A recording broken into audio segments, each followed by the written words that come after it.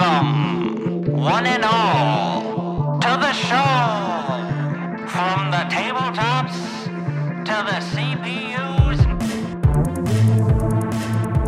Hey everyone, welcome back to Tabletop to CPU. I'm Nate. I'm Chris. And we are back with another riveting episode of Rollin' Dice and Moving Mice. Riveting. We haven't even finished recording it yet. Well, this could be the worst episode that we've ever made. It can't be the worst. Ever. Episode 1 still exists. I haven't unhosted it. It's okay. This is our warm-up episode. I do think we could re-record episode 1 and just like be like, hey, this is our substitution episode 1 now that we figured stuff out. But you're welcome to listen to season 1. Season 1 was our warm-up season too. Yeah. I feel like a lot of TV shows are that way, you know? Like, you're like, I don't know if I buy into this. And then season 2, you're like, okay, I could watch this. Yeah. Sometimes you can just start in season 2 for some shows. Season 2 is also our warm-up season. We're not even warm yet. Guys, once we get to season 5, then you're in for an actually good podcast. Maybe Chris will be awake for once. Let's not get crazy here. So today, we're going to help Chris design a little bit of a one-shot for his group. Yeah. We'll talk about more about that after. Chris, what are you playing? What am I playing? So my roommate and I finally finished Divinity Original Sin 1 because we've been wanting to play Divinity 2, but we were like, we got to finish 1 first. So we got through the end of that. It was a fun game. Started 2. Oh man, the art is so pretty. And the narrative. Have you played any of that? Of what? Divinity? No. Either of them? Yeah. No, I had some friends who they did a duo for the first game. Yeah. And then they were like, hey, do you want to join for the quad? And this was right after I got married. And I was like, nah, I don't got very limited time. So. Yeah. Yeah, it was, it is probably one of, at least that I've played, I'm sure there's others out there, but it is the closest thing to playing D&D in a video game experience that I've ever had, so good game. Yeah, I've heard good things about it. I played a game that's pretty similar, I think. Maybe not the exact same, but what's it called? It's they made a crappy ability-based shooter that was supposed to be the first game to break the cross-platform thing. Shadowrun. Oh. It's a RPG system that they turned into a video game. And they did a fresh release where they kind of built it so that people could write their own campaigns. It has to be about 7 years ago. The newer Shadowrun came out. But it's good. Mm-hmm. And Baldur's Gate 3 is by the same people who did Divinity. Oh, really? Yeah, Larian Studios. Oh, well, there you go. I was going to say, I've seen some gameplay of Act 1, and it is you literally roll dice. Yeah. So I think that's pretty pog. Yeah. Yeah, I want to try that out myself. But yeah, I've been playing, we're so close to the end of the game. We started playing at 1 p.m. and we finished at like 10 on both of our days off because we were just like determined to play it. And my roommate normally goes to bed pretty early, so was a lot. 1 in the afternoon? Yes, 1 in the afternoon to 10 at night. It was. We took breaks for like food and stuff, but yeah, we were determined to beat it. It was crazy. There you go. Yeah, a 9-hour sesh. And I can't remember the last time I played a game that long. That's what we were saying. This is like so not like us. Usually like 2 or 3 hours max. I could definitely game for that long. Myself, but just life, yeah. Dude, with kids and my wife.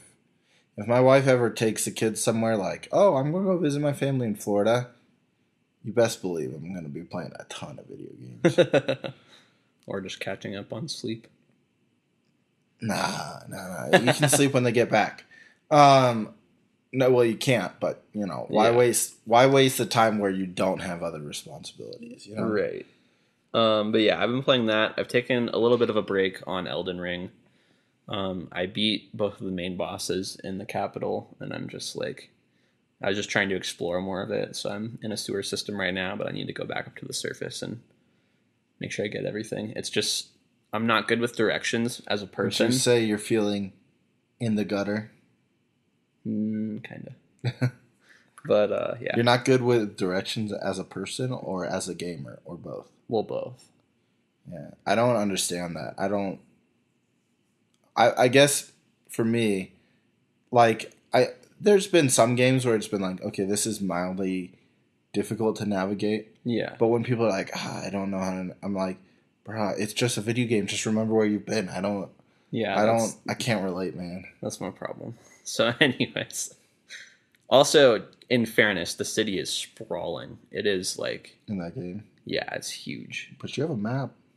Yeah, but the map doesn't really help because there's a lot of different levels and it just like gives you an overview, but there's like a lot of pathways that like lead to a dead end and then you have to like go somewhere else and like climb up on a building and now you're on a rooftop and you can hop over an edge. So like the map is helpful in the overworld where you can be like, okay, I've been here and there. But when you're in a city, you can, but it's maybe that's worth trying. I mean, if you're always getting lost. Yeah. Or you just need an innate sense of direction like me. Well, we can't all be so lucky to be named Nate and have an innate sense of direction. No, you cannot. Must be tough. Yeah, and then just D&D, but we're going to get more on that later. Well, speaking of getting lost, I've been playing a lot of Valorant. Okay. And one of the people who've been playing with us is terrible at navigating the map. So shout out to him. Yeah. No, I mean, that's what I've been playing lately is we were like, we took a break from Valheim. And then we were playing a little bit of, Escape Simulator. But then we were down to 3 one night. And we're like, well, if we only have 3, let's not play without our 4th person. Right? Yeah. And then, and so we decided to go ahead and, just try out Valorant because I've been thinking about trying it out. We might offer it when I coach esports, so we might offer it for esports. Like, I need to get in, try this game out a little bit. But I want to try it with a couple other people because, sucking together is better than sucking by yourself. Mm-hmm. I wrote a song about that in college. I'm not even kidding. All right. Okay. I had a songwriting final. Nice. Yeah. I thought you were just making a joke. Nope. So, the song is a joke. We got into it. At the first day, it went okay. And then we found out that one of our 4 people is like kind of cracked at it. So, he's been kind of our heavy carry.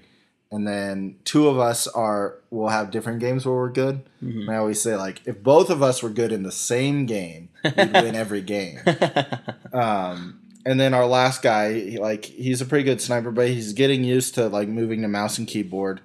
And his map navigation is not great. Now, give me a quick overview of what Valorant is. It's like a character-based ability shooter, right? Yeah, but it's not like Overwatch, because Overwatch you have like different roles where it's DPS, tank, healer. So that one is closer to a MOBA or like an MMO sort of dungeoning because you have a clear role in the team. This one, the different abilities are all things that kind of originally come from like CS:GO. Mm-hmm. So it's like a CS:GO with abilities.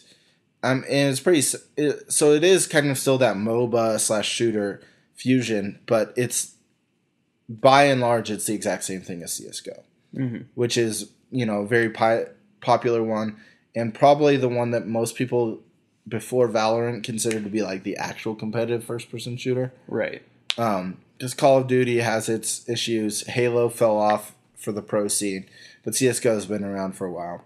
Yeah.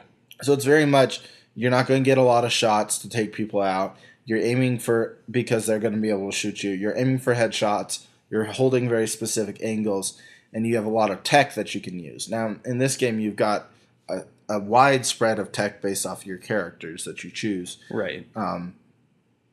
But you have like flashes, smokes, walls, like explosives, things that'll like go out and search people, blinds, Mm-hmm. all sorts of things that can help give you an advantage in those duels. It's pretty fun. Over the past couple weeks, I've actually had a lot more availability in the evenings, and we've been grinding out quite a bit. Mm-hmm. And it's great. You buy guns, you take turns attacking and defending. There's multiple sites, so it's not always like the same spot.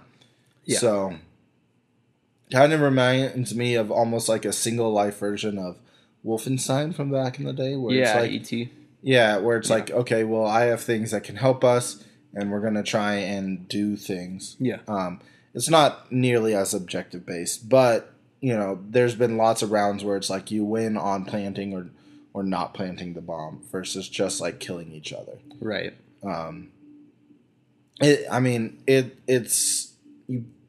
It's a best of 25, Mm-hmm. so it's first to 13. So that alone, because the rounds are so quick and everything, you can see some really interesting comebacks. You get a lot of experience, and like even when you die, you might have like a good round the next time and stuff. So Sure. yeah, I mean, been enjoying that a lot. That sounds fun. Anything else? No, we're buying a house and moving. Yeah. So I've been hesitant. Well, no, I did finish up Below Zero on stream. Mm-hmm. And I started Call of the Sea yesterday on stream. Nice. And it crashed on me because my graphics card is, I don't know what's going on with it. I have it installed correctly. I don't know if maybe it got some static when I first installed it or something. Mm-hmm. It doesn't even always seem to be heat stuff. Because it was like crashing on Valorant, and its load wasn't even full, so I don't even know what's going on. The graphics driver's up to date. Anyways, kind of annoying. I'm hoping if you're not caught up on economic news related to graphics cards, a lot of the newer graphics cards are coming down in price and dropping down to MSRP or even below MSRP for some cards. Huh. So I might switch over to like the 30 series.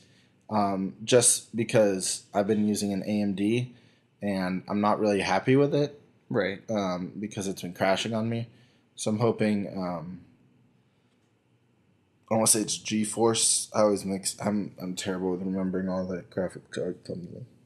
Yeah. Anyways, I'm hoping if I switch over, it'll be a little bit stronger, and I want it stronger so that I can stream.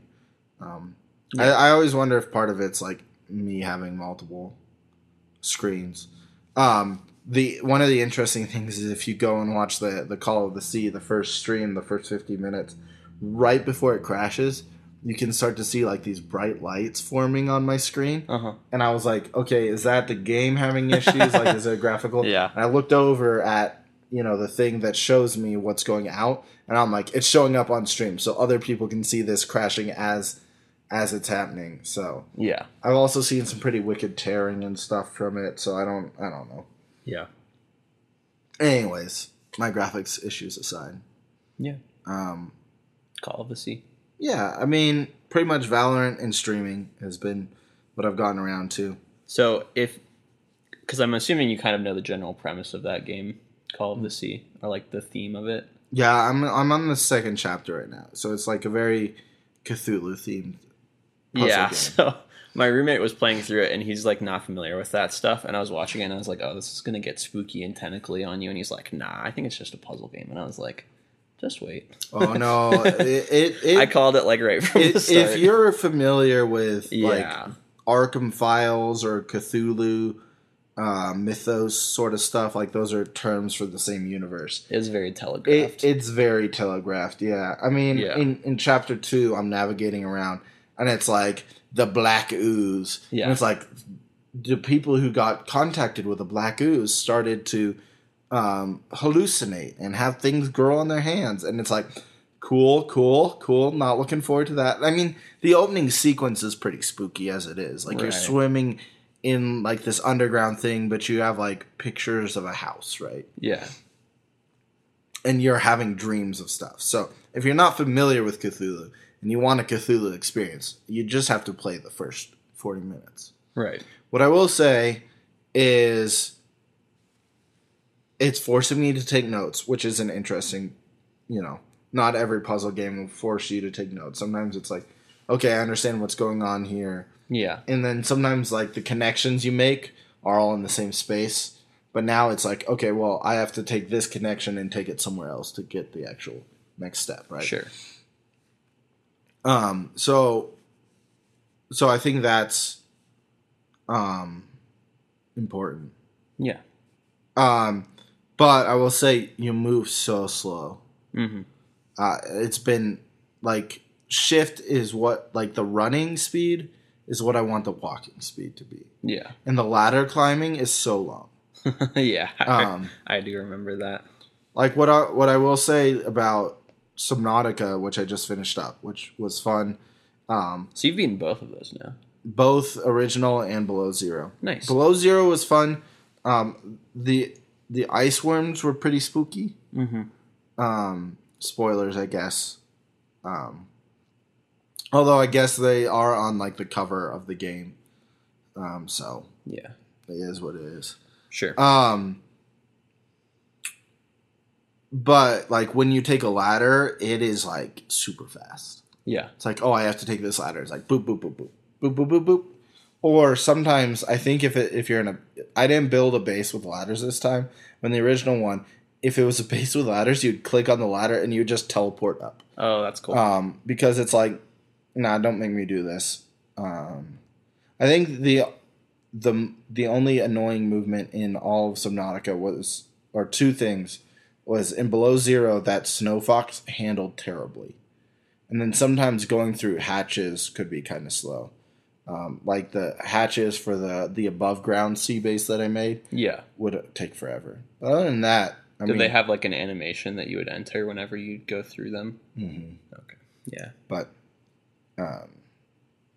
well, I hope you keep playing Call of the Sea. Yeah, it's a fun one. My goal is to hopefully finish it by the end of the summer. So I think you'll, if you get your situation figured out, I think you'll probably finish it before then. Yeah, I mean, so luckily in the new place, I'm going to have some space in the basement. It's an unfinished basement. Yep. But I also got a green screen, so that's pretty pog. Yes. You know? As the children say.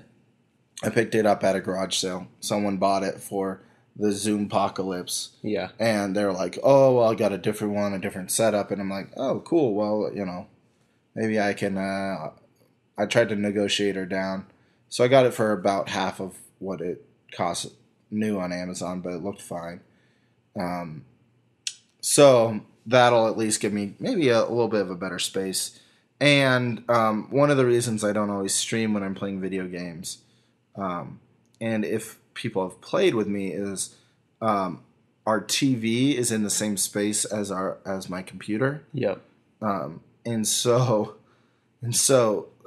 my wife will watch shows, and when she watches shows, it'll bleed through. And as much as I mess with the sound settings, and I can noise gate a lot of background sound, but when it's a full-on TV show, it's pretty tough. Yeah. And I like to, if my wife does want to hang out in in our living space, I don't want to infringe on that too much. Yeah. And two, I don't want to put her on camera if she's not willing to be on camera, right? Yeah.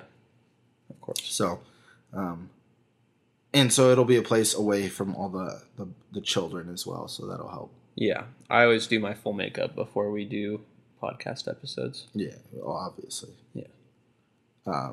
Yeah, if you're not watching the podcast, what are you really doing? Podcast listeners, what are you doing? Why aren't you watching? Yeah. So, but seriously, come follow the stream. I've got a super inconsistent schedule, so sorry for that.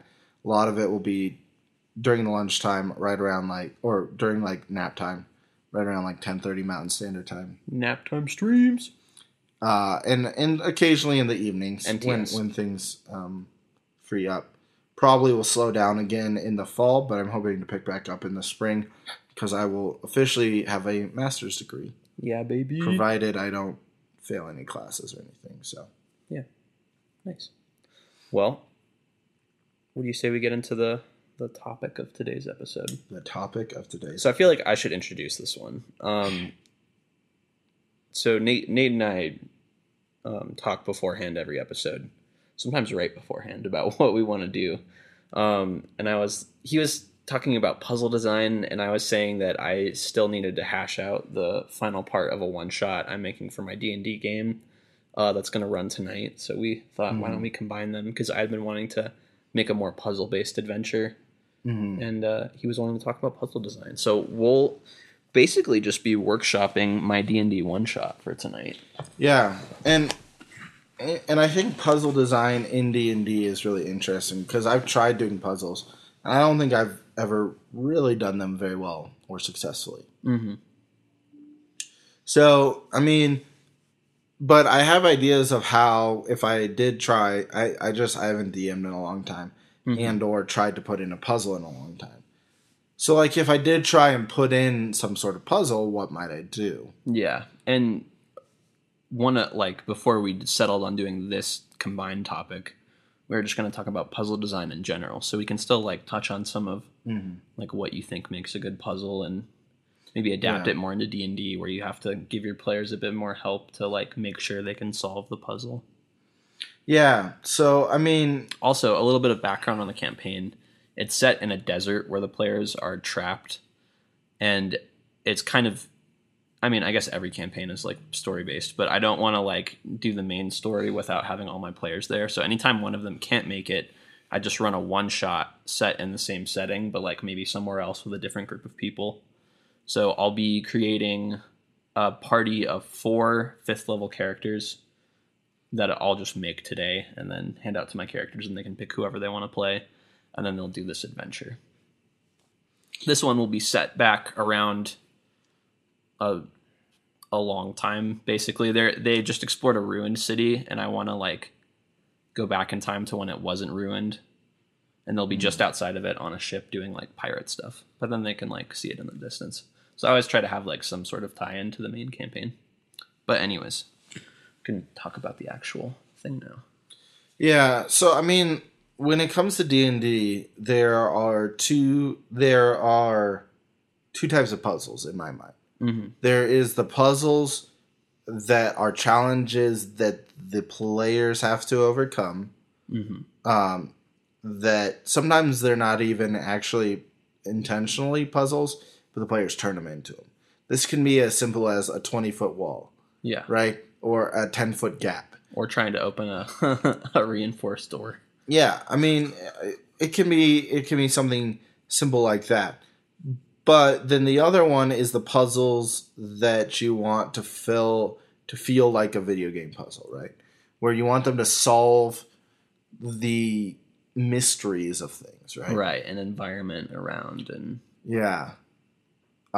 Something like, if you've seen The Fifth Element, the puzzle at the end, you know. I haven't. Well, okay, so The Fifth Element, first of all, really fun sci-fi show. Okay. But like, at the very end, there's the main, one of the main characters, she is the fifth element. Okay. But there's also these 4 stones that they're setting up in a temple with 4 elements, and they're like, why isn't it going? Why isn't it going? And then accidentally, and I don't quite remember, it is not the 5th periodic table. I was going to ask if her name was Boron.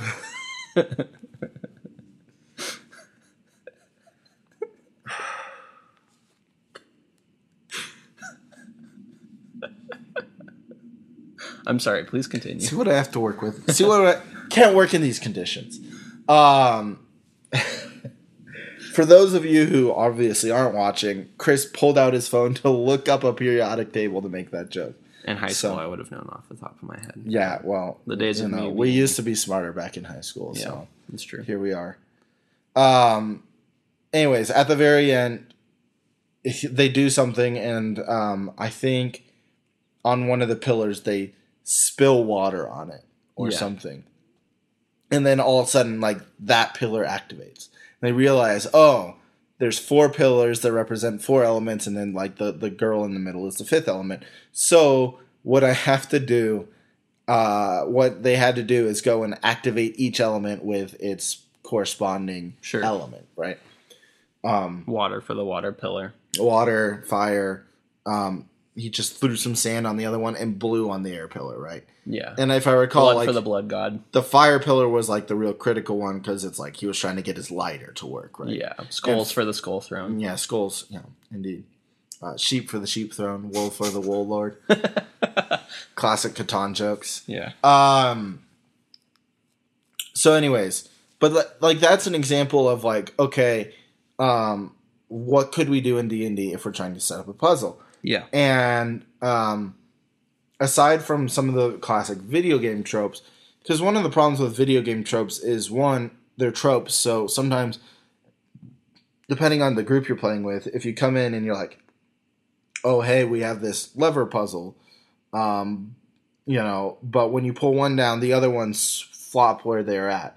Someone might know, like, the order. And sometimes with those things, you have to keep track of, like, how it moved. Or if you did, like, something like Towers of Hanoi, which is, you've got, like, 4 discs, and they have to move to a different post. But you can't put the bigger ones on the smaller ones, right? Yeah.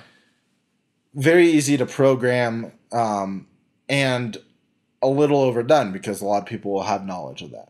Yeah. So you have to come up, and this is a place where you could come up with creative puzzles that don't have to be bound by the effects of a video game. Sure. Right? So things that I think play well in D&D, in my opinion, riddles are good. I don't mean like Gollum in The Hobbit, right? Okay. Being like, oh, what's in my pocket, Yeah. But I'm saying if you give them some sort of poem or mystery thing, Yeah. you can give clues or an ordering or something where like, and it plays out so well in an RPG because you can like hand them the note and they're like, oh, this is important. Yeah. So one of the things is like that. 2, they have to have like a clear goal. Maybe it's properly completing a ritual. Maybe it's getting through some sort of door that is very clearly not passable. Like, it's not like, oh, here's the metal door, and it's like, well, maybe I can just cheat through it. Like, yeah. Like, and I'm not as much of a fan of puzzles where it's like distinctly set up to be a puzzle that needs to be solved to get into somewhere.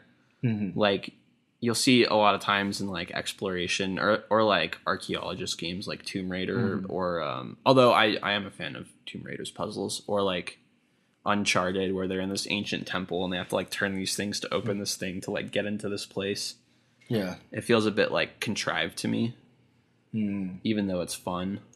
I mean, I think it depends on the setting and like what's going on, because like I think temples make sense because sometimes they're trying to protect something, or prevent people from getting to something. But my thought process is always, why wouldn't they just block it off with like a wall? Like the puzzle almost assumes or like begs the I don't know how to say this. It like implies that certain people are meant to be able to get through this and everyone else is not, or else it'd just be like a door or a lock, something like that.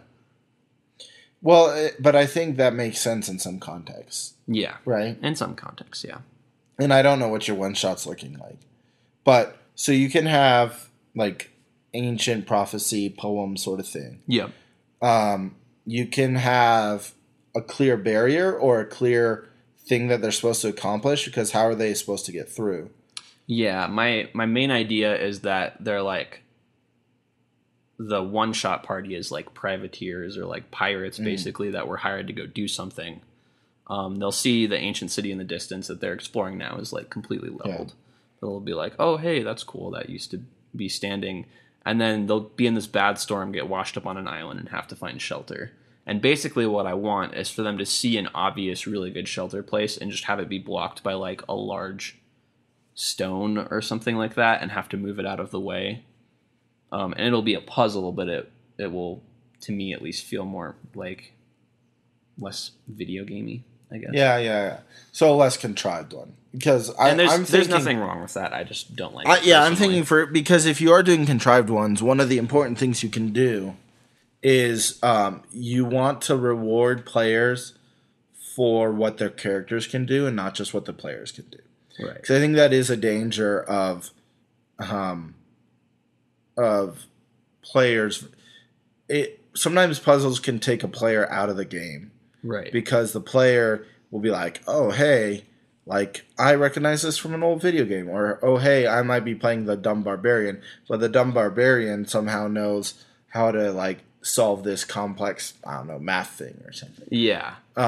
Yeah, there was a moment earlier where speaking of handing out notes, I, like, wrote out these ancient letters, and then I, like, crumpled them up, tore out strategic pieces of it, burned some of the page, and then, like, tea stained it, and, like, set it so that just to make it all look old and weathered. And then I handed it to my players, and the party's archaeologist looked at it, and she's like, there's 3 pages, mind you, of, like, actual paper, and she's like, yeah, there's not really much here. And then our party's barbarian was like, hold on, let's look at that again. Because, like, metagaming, he was like, Chris wouldn't have made us all this paper if there wasn't important stuff in it. Like, he wouldn't have gone to the trouble. So it was kind of a funny moment. Where the barbarian who is not supposed to care about this, and the archaeologist Yeah. who is supposed to care about this. Yeah. Completely. So I think and they're both great players. It was just a slightly funny moment to me. One of the things there is like, okay, if you do get a clue, right, and the player doesn't understand, can they roll to help them understand? Yeah. Can their character fill in the blank? Yeah. So you do want to reward, like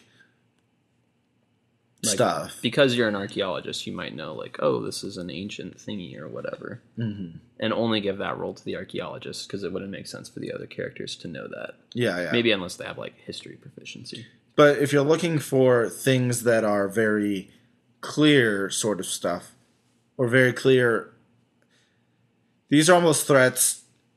Yeah, I mean, it's difficult because, like, D&D puzzle design can be just things that are mundane, that are difficult for people to overcome. Whereas in a video game, if you set yourself up as a puzzle game, the difficulty is going to come from putting together the pieces, right?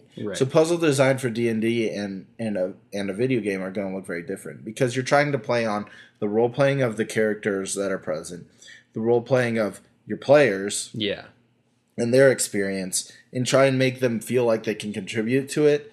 And you're also trying to keep it aloof enough that it's not something that's going to be completely in your face, oh, this is a puzzle. Yeah, for sure.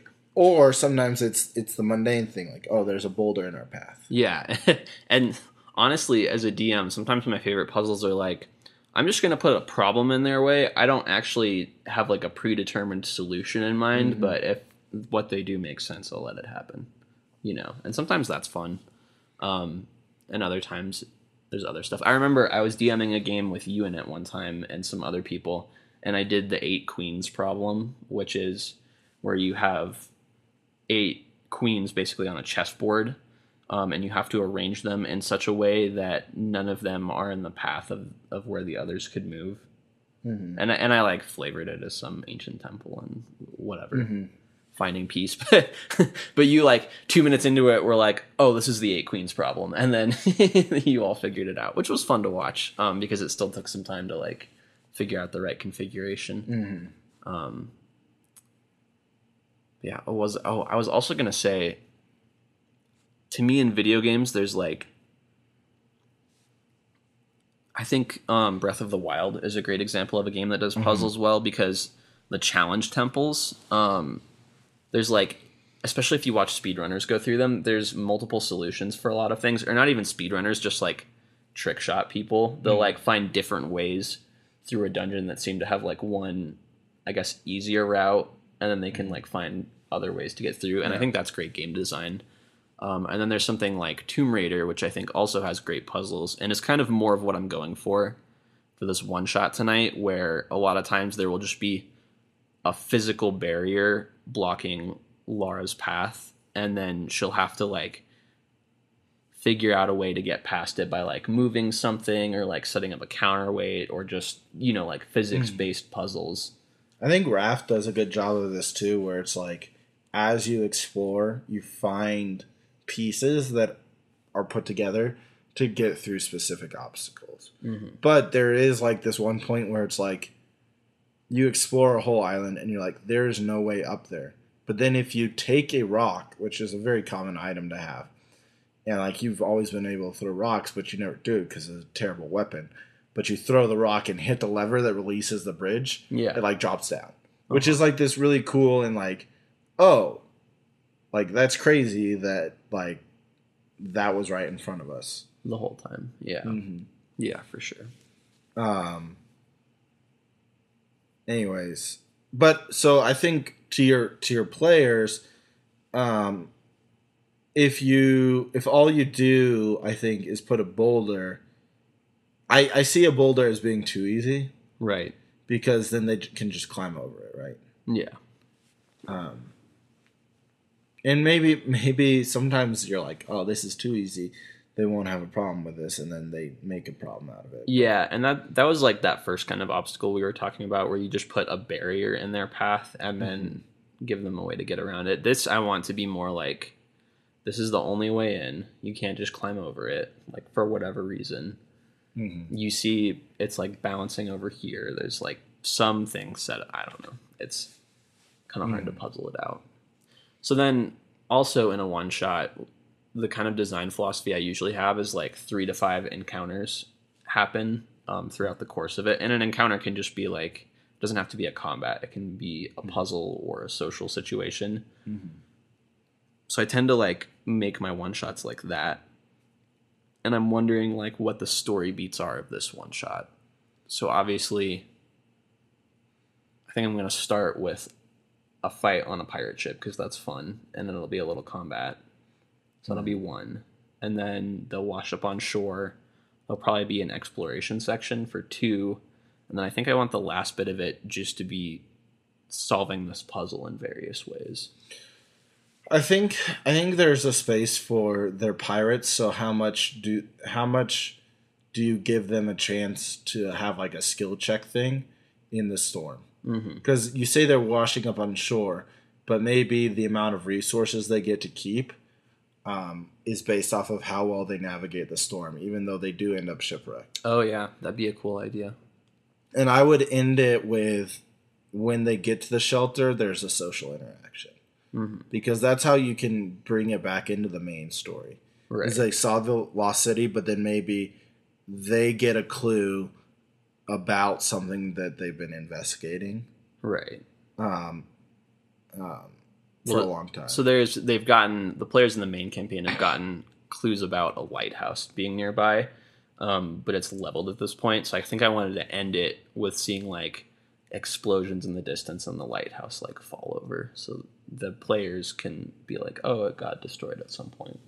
What if the pirates destroyed the lighthouse? I did think about that as well. It's not quite where I want to go with it, but it's a good thought for sure. It could be interesting too if you do the one shot and the pirates have the opportunity to destroy the lighthouse and choose not to, that then the lighthouse is standing. So like the one shot is like a past thing that affects the future. Right. Anyways. Yeah. I think one of the things I find really interesting is perhaps rather than just having a boulder in the path, because for me, a boulder in the path, like other than just, using physics to push it out of the way. Yeah. There's a lot of things that an adventuring party might have ready. Right. I think like maybe a river. Mm-hmm. And there could be things on both sides of the river, and then provide different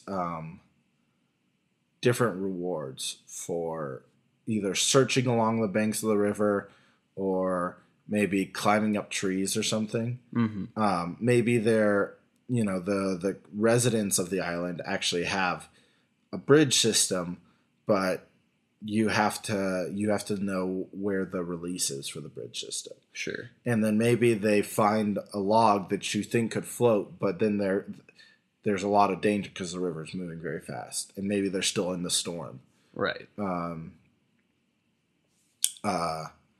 You have to be careful because it's like, are any of these things solvable by magic, right? Yeah, and that's the nice thing about pre-genning the characters is I can kind of control what tools they have for the puzzle.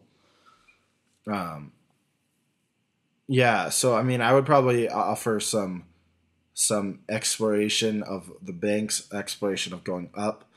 Um, Yeah, I guess there'll be a fight. I like the idea of a skill challenge, exploration phase, and then so that's three things. And then perhaps the puzzle being the last like two encounters or so. yeah, I mean, I think I like the river as a conflict. Yeah. River as a conflict because you can imagine a lot of ways to get around a river. If I see a boulder that's balanced, I can think of, okay, I need to go get something to like use as a lever. Sure, right? yeah. And I think that you need to give your players, they'll find a way. And one of my favorite things to do is like, hey, I want to search if someone's like hidden a boat along this river, and you're like, oh, cool. Well, there's the solution that I hadn't even thought of. Yeah, right. yeah. And so, if you really wanted to do this as part of like the puzzle connected to the exploration thing, you could have I would do like a node design for it where different nodes point to different parts Sure. of like the river. So if they just say, hey, I want to go to the river, the different places they go might tell them different things. They might see, oh, there's a path that if they explore right, they might find the path of the natives. If they search like an old vessel, they might have like a journal that tells them, oh, we couldn't cross this river. So and so tried to build a boat, but we never quite finished it or something. Right. Or so and so tried to swim across it and found crocodiles in there or something. Yeah. So there's a reason why, swimming doesn't work, right? Yeah. And so I think that's what I would think about is like, how can the different parts of the adventure lead into the next part? Like, what advantages will it give them? Mm-hmm. And the opening combat is just going to be a fun ship combat, but like, maybe navigating the storm will leave them with more resources, and then maybe exploration will give them more information towards this conflict, and then crossing the river because they maybe see the lighthouse. Yeah, or something. And then maybe they take shelter in the lighthouse until the lightning strikes. Yeah. And then that's how you kill the characters. I don't know. Yeah. So that's just a lot of my ideas. So yeah, it's kind of hard to like assemble it all, which is not a dig. It's just like something I gotta. Well, I mean that's at the end of the day your job and what you feel comfortable with. Yeah. Too, and you probably want to write down notes rather than just talk about it the whole time. Well, no, but the encounters, thinking about it in terms of encounters and having the first three like planned out makes it easier. So it's cool. Yeah. And so I mean I think that's for puzzle design for D&D, it needs to be something that is somehow reciprocal. But I think, what do you mean by reciprocal? Reciprocal, like going back to the previous recursive encounters. Yeah, recursive. I think reciprocal means roughly the same thing. Gotcha. Okay. Like it, but it like all builds upon itself. Like it bounced back. Yeah. Yeah. Okay. But like, yeah, I think something about maybe not the combat, but the other parts. Yeah. Can really give the players an opportunity to, like, if the final conflict is going to be to get to the lighthouse or to get to the shelter across a river or across whatever conflict you want it to be,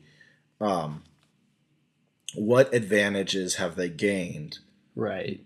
Based on their actions. The previous encounters. Definitely. You want to reward player choice and agency.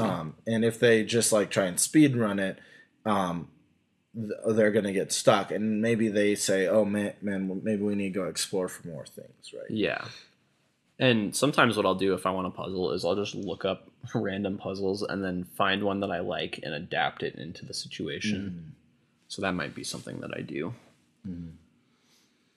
Yeah, I'm trying to think of other things.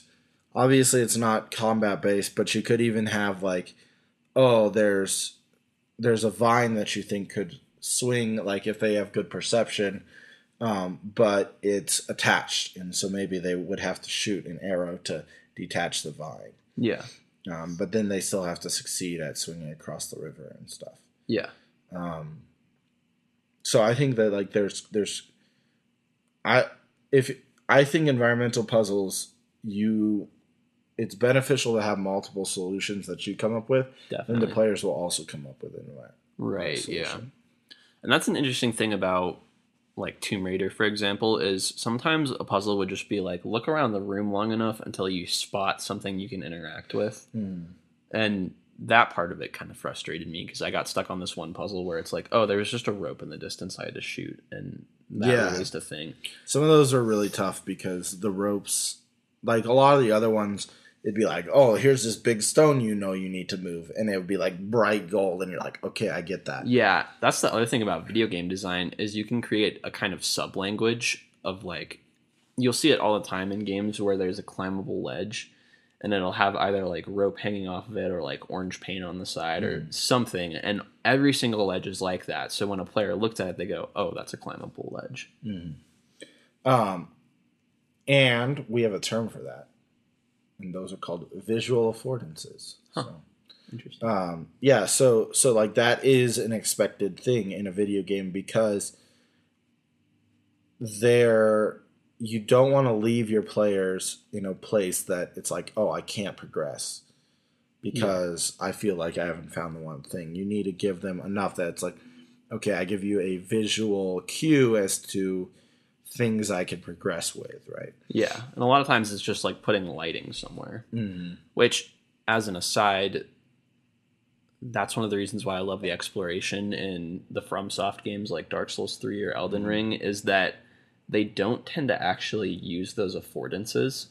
So every time you go somewhere, it feels like you shouldn't be going there, and then you keep going and you find content, and it feels really rewarding in that sense because it's like, oh, I didn't think this would actually go anywhere, and it did. Yeah, I find it interesting that you find that rewarding because I would find that frustrating where it's like, okay, but now I feel like I'm forced to explore every nook and cranny versus like I can tell when something is important and something's not. So yeah, and it's, how to describe it, like the options aren't hidden from you, and they're not like super small objects that are far away. Yeah, it's just like every path doesn't seem to stand out more than another, and sometimes it's about like, oh, there's a ledge down there, I could jump on that. I don't know if it goes anywhere, and then you keep walking and the ledge turns a corner and you're like, okay, I can keep walking this way. Yeah, and you're like, oh, there's something I can jump down onto, and then you like find a ladder and you go through a door, and the door was blocked from the other side, but now you can open it, and then through that door was a bonfire that you had gotten to earlier, so now you can like start at the bonfire, walk through the door that you unlocked through your exploration, and go somewhere else. Like that's a lot of how their level design kind of works. Yeah. And are you sure there's no visual affordances, or you just don't notice them? Sometimes there are, but there's a lot of pathways in the game that aren't. Like, there's this magic castle you go to in the second area of the game, and you're in this courtyard, and to the right there's this like stairway that is going along the side out in space, or out in the air, but just open space. And there's all these supports that are leading up to it that it like start low. So you kind of look at it and you're like, oh, there's nothing that connects up to that. I can't get to that. And then you like walk around and you see the supports and you're like, well, that fall wouldn't kill me. I could probably jump on that. And you hop on it, and it doesn't look like a path. It just looks like an architectural support, and you walk up it, and then suddenly you're on the path, and it's like, oh, that's cool. It's kind of hard to describe. But yeah, there's nothing. There's nothing that's they clearly designed that object different than what they've designed other stairways that you would even have enough curiosity to explore, right? Well, the support that lets you go there looks identical to a bunch of other supports, and there's actually a couple that you can take over, and then a few of them are broken. So but there's no light pointing it out. There's no like anything. It's just you look over the edge and you see it, and you're like, oh, okay. So I don't know. I Maybe feel like we could do a whole nother episode on just like video game puzzle design and like how visual affordances affect that. yeah, and Because maybe they're just more I think subtle. affordances are critical. And good affordances you don't even notice, like what you said, where ledges are like white or like yellow and stuff. Some games those are like really in your face. Like, Yeah. okay, well here's the path. Sometimes they're subtle and they look like I thought. Especially some of the later Tomb Raider games did a great job of just making it slightly marked that it's like, okay, I can see where I need to go. It like catches, but the it eye a little felt bit. like it didn't feel like, okay, here's this yellow pathway for me. It's like, okay, I see that those are ledges now, but I feel like I can navigate those. Yeah, like naturally. in the Far Cry games, it's like, why is there rope over every single edge? Like someone is being very lazy with their rope keeping track of. This. yeah. It's like you're wasting all this rope, man. And I think a lack of affordances.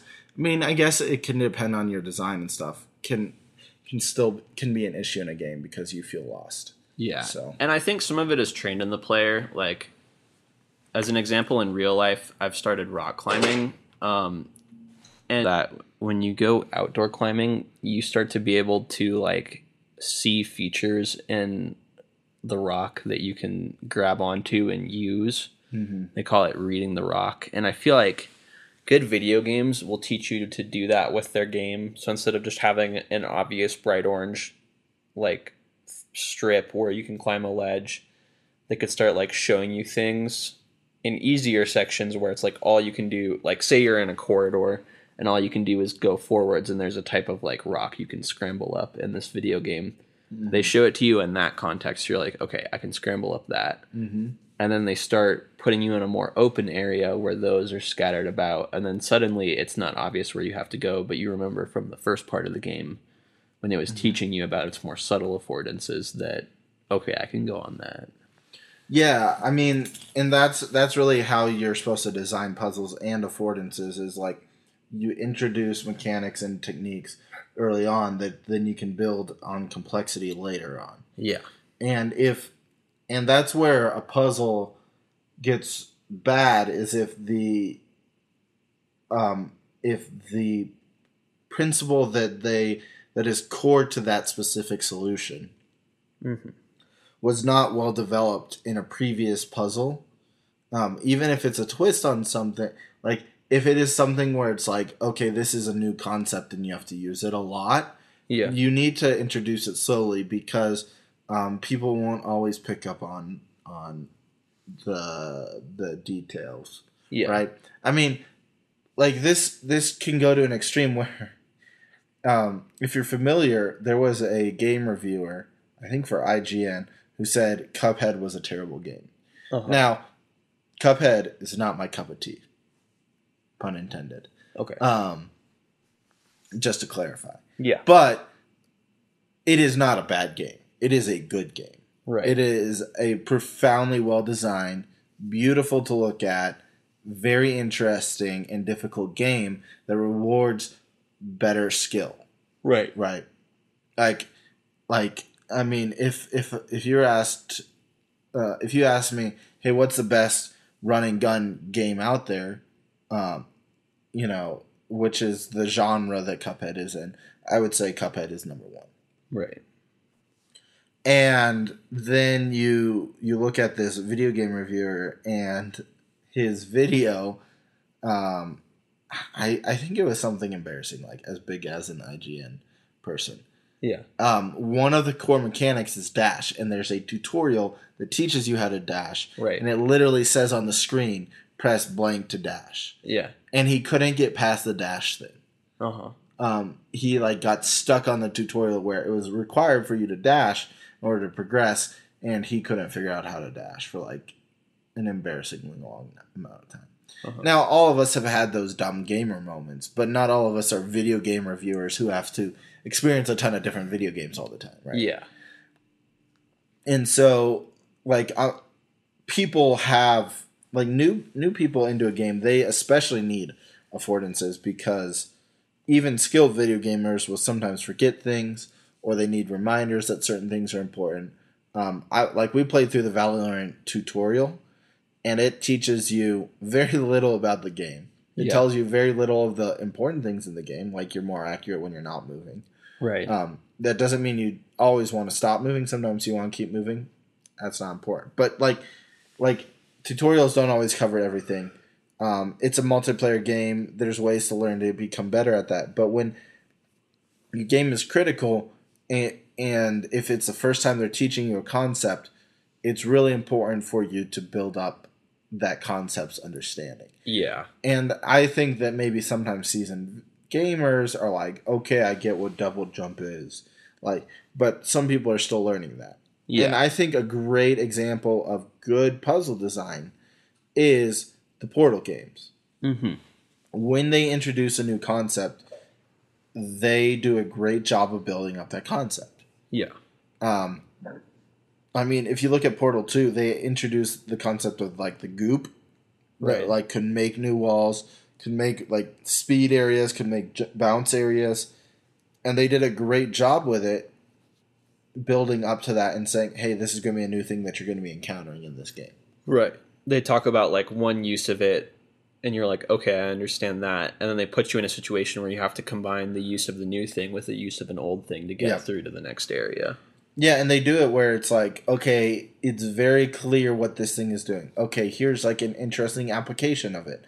So then you see something where it's like, oh, that's that application I have, but maybe I don't have the goop on there. So I have to find a way to get the goop there. Yeah. Or, oh, hey, I need to get a laser to this thing. Okay, well, I don't have a direct path to the laser anymore. Yeah. So maybe I have to get creative. I mean, it's all crystallized in the statement. Now you're thinking with portals, because before you were introduced to this, you could figure out a puzzle, but you weren't sure. And then it introduces you a concept and then really makes you take grasp of it and actualize it in your mind and say, what are all the things I can do with this concept? And the culmination in Portal is so beautiful and articulate in the endings of the Portal 1 campaign, Portal 2 campaign, the Portal 2 co-op chapters, right? Yeah. Because at the end of each one, you go into a space that is not a design test. Right. At the end of the first game, you go into like this area where it's like, oh, this is, this is me escaping the testing chamber. Right. And when that happens, you start to see the things that were in the testing chamber in like the real world, and I put real world in quotes, but situations that are applicable. Situations that are applicable, but they start to have like this diversity where you feel like you're no longer in the testing chamber, but you feel like you are like this smart person. Right. You're like, I have conquered the Portal concept because when I go into the conflicts at the end of the game, I start to see what I need to do. Right? Yeah. But the realization, if you think about it, those designers put those things in there so that it was a puzzle you solved. But you feel very vindicated, validated. Yeah. Validated is a better word. But you feel very validated as the puzzle solver, where you're like, I put that together in this space that is no longer a contrived puzzle room, but really, like, the whole game is a contrived puzzle room. But I think that really works because, going back to rock climbing as an example, you'll do gym climbing where people manufacture holds and bolt them into a wall, and the people who set up these routes will, like, kind of put you in situations where you need to do something specific, and then you go outside where it's just rock, no one made it up, and you then touch grass, yeah. And I don't go outside ever. And you're like, okay, this thing I learned that I was forced to do in this situation actually applies right here, and I can utilize that technique to like go higher up. So it's definitely, I think, a rewarding system that can be modeled on real life in certain situations. Well, and in real life, people rely on affordances. You use street signs. We have warning labels. And never forget that every warning label in real life is because you're like, oh, well, duh, on some things. Well, someone did that. Yeah. Like, there's a reason that warning label exists, and it's because someone was like, you know what? I should try eating this thing. And it's like, no, batteries aren't for consumption. Right. Like, part of that's actually, I think, more for babies specifically. But Right. But there's all sorts of things in real life that we use as affordances, and I mean, I feel like even interior design cares about it, right? Oh, totally. Where do you want people to experience your house and stuff? Well, I mean, even those are all still manufactured spaces, but you look at like how brightly colored animals or insects tend to be more poisonous. It's like nature does it. Well, and like if you ever go on a hiking path, Yeah. you know, people will build little cairns along the path. Yeah. To be like, hey, there's not really a clear path. Like, you know, when it's dirt and there's vegetation around, it's very clear where you're supposed to walk. Yeah. Sometimes you have to go over rocks, and it's like, okay, well, we built a bunch of rock piles so that you know where to go. Yeah. Because like, not everyone can intuit. Oh, I just naturally know where I need to end up. Right. Right. And so, like, good progressive complexity to their puzzles and also good affordances are important. Yeah. And so I obviously haven't played Elden Ring, but I think that they have good affordances. You just don't realize it. Yeah, and yeah, probably. I think they're very good at making them subtle. Because there's certainly some games, and I can't necessarily think of one right now, but there's certainly some games where it's like, I feel like there's no affordances here. You know what is a game that has very little affordances in how the core mechanics work? Minecraft. Yeah. Because like you'll you have to like look stuff up on the wiki. You'll to have figure like it out. structures and stuff that you're like, oh, that is a structure. But there it's not like and like Minecraft isn't designed to be this like guided experience. Right, it's open world. Open How can you even world have random thing. But it does very little to hold your hand and lead you to the next day. Yeah. Valheim's very similar, actually. When you get into a new region, you're like, I have no idea what's going on here. Right. And sometimes like there's not bright shiny things, and you'll be like, okay, like there's one point where you have to go into swamps to go find crypts to progress. Yeah.